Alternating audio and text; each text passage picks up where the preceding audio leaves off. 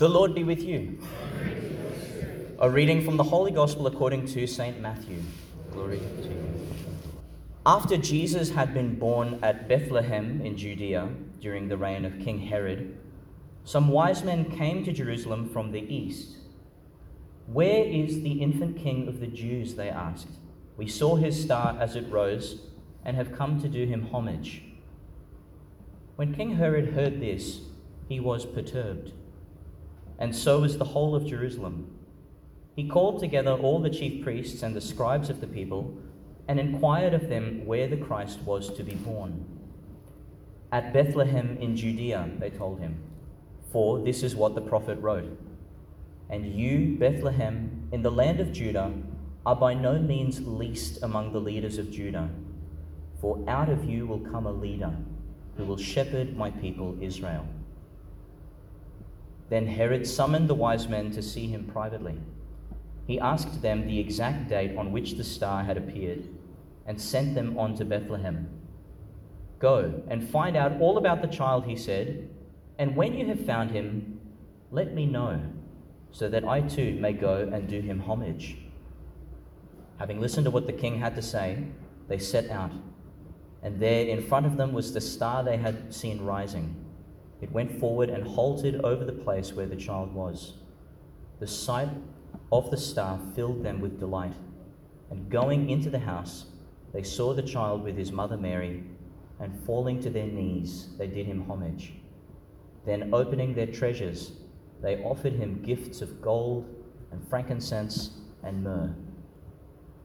But they were warned in a dream not to go back to Herod, and return to their own country by a different way.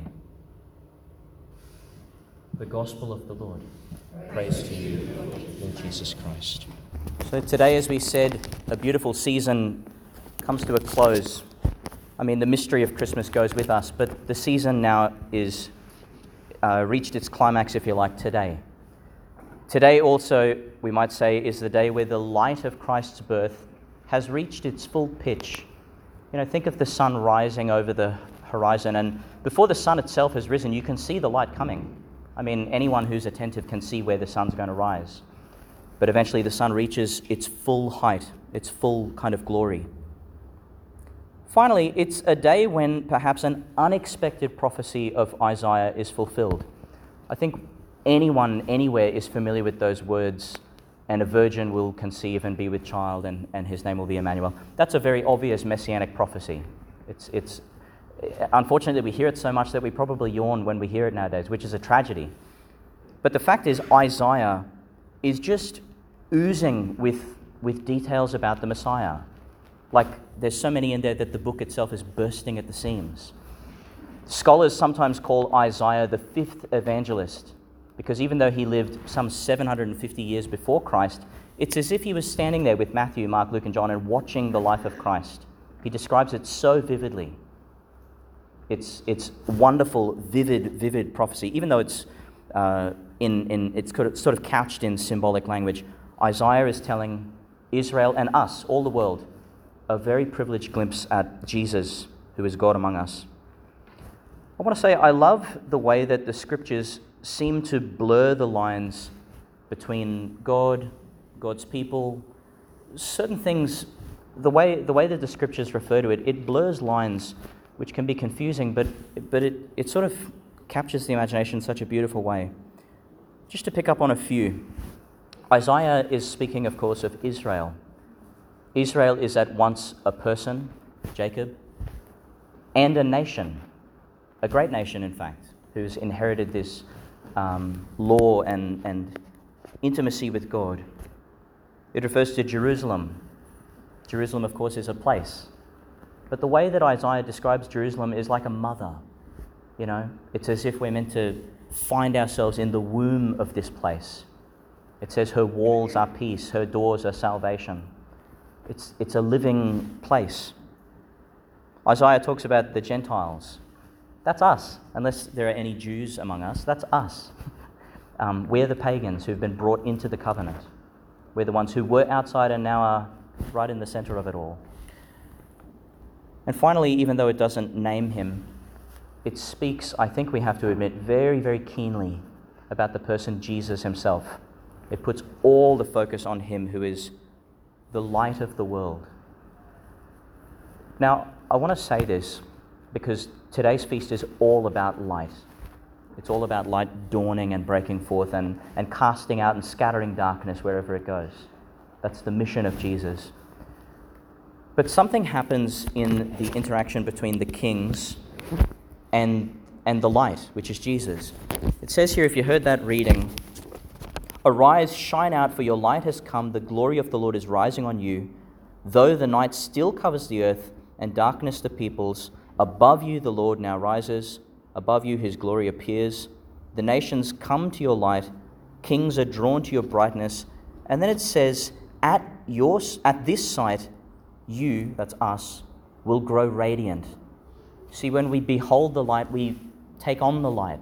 We start to glisten with the one whom we adore. Jesus says it very plainly in the Gospels. He says, "I am the light of the world. I came into the world and the people didn't accept me. They preferred darkness. But I am the light."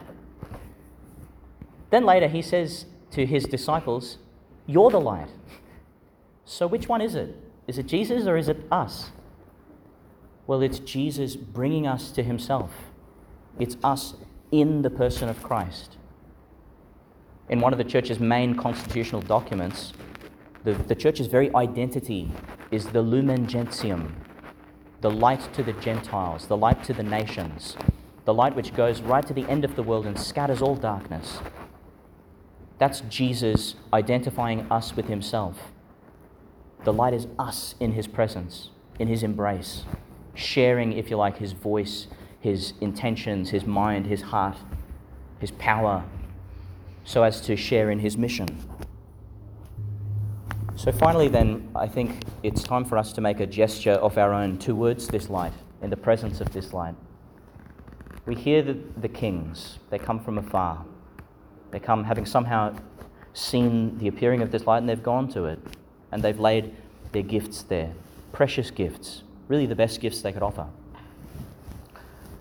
Well, the fact is, that's all of us. And I mean that very literally. At your baptism, you were anointed priest, prophet, and king. There's a whole crowd of kings here. Did you know that? This is a royal family, a kingly people. I've said this so many times. There's no such thing in God's kingdom as like the rich class and then the paupers in the slum over there. No. Everyone is a firstborn heir. Everyone shares the royal dignity of the prince, the King of Kings. That's us. So what gifts do humble us bring? Well, we bring something, hopefully, that we value. And I mean that in any sense of the word. I don't necessarily mean monetary gifts, but I mean it in any sense. We bring our talents. All of us have been gifted with various talents, aptitudes, interests, and I won't hear otherwise. You've been given gifts to share. You've been given gifts in this moment to lay at the feet of the child Jesus. We have our time, our talents, our treasure. Time, is a finite thing, but it somehow multiplies when we use it right. We've all experienced it. We have our presence. Gosh, this is an important gift. Your presence means more than you will ever know. If it didn't, Jesus wouldn't show his love by being present to us. That's his main gift. I am with you always. Presence. Lay that at the feet of Jesus. Finally, to open our minds a little bit, I think when I hear the word treasures, we lay not just the things we hold as valuable, but I think the things we know God holds as valuable. You might remember that story of St. Lawrence, who was a treasurer of the early church, and he was obviously in charge of the funds. And when the church was being persecuted, the Roman officer came to him and said, "Lawrence, we're taking our claim. Give us the treasures of the church." Lawrence says, "Okay." And he goes away and he brings the poor and the crippled and the lame and the widows. And he says, "Here they are, the treasures of the church you asked for." They didn't like that, so they burnt him to death. But we bring also those who God treasures, and we lay them at the feet of Jesus. And just think, they're scattered around the town. They're scattered around the country. We bring those things that we know in our own lives that we're able to offer. I think of Therese of Lisieux. You know, Therese was a saint who died young, but she knew great, great suffering in her life.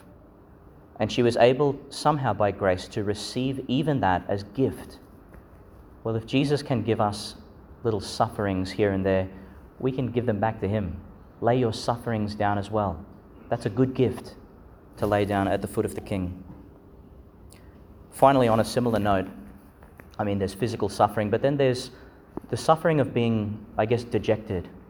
A different Teresa, Mother Teresa, Teresa of Calcutta, she would often beg for the poor. And on one such occasion, she was begging, and she said, "Please, do you have anything that you can offer me?" And the person spat in her face. And she said, "Thank you for that offering for me. And now, do you have something for the children?" Even the cruel words we've weathered, bring them as gift. Lay them at the foot of your King. We come here for a miracle to take place, that in his light we would become light.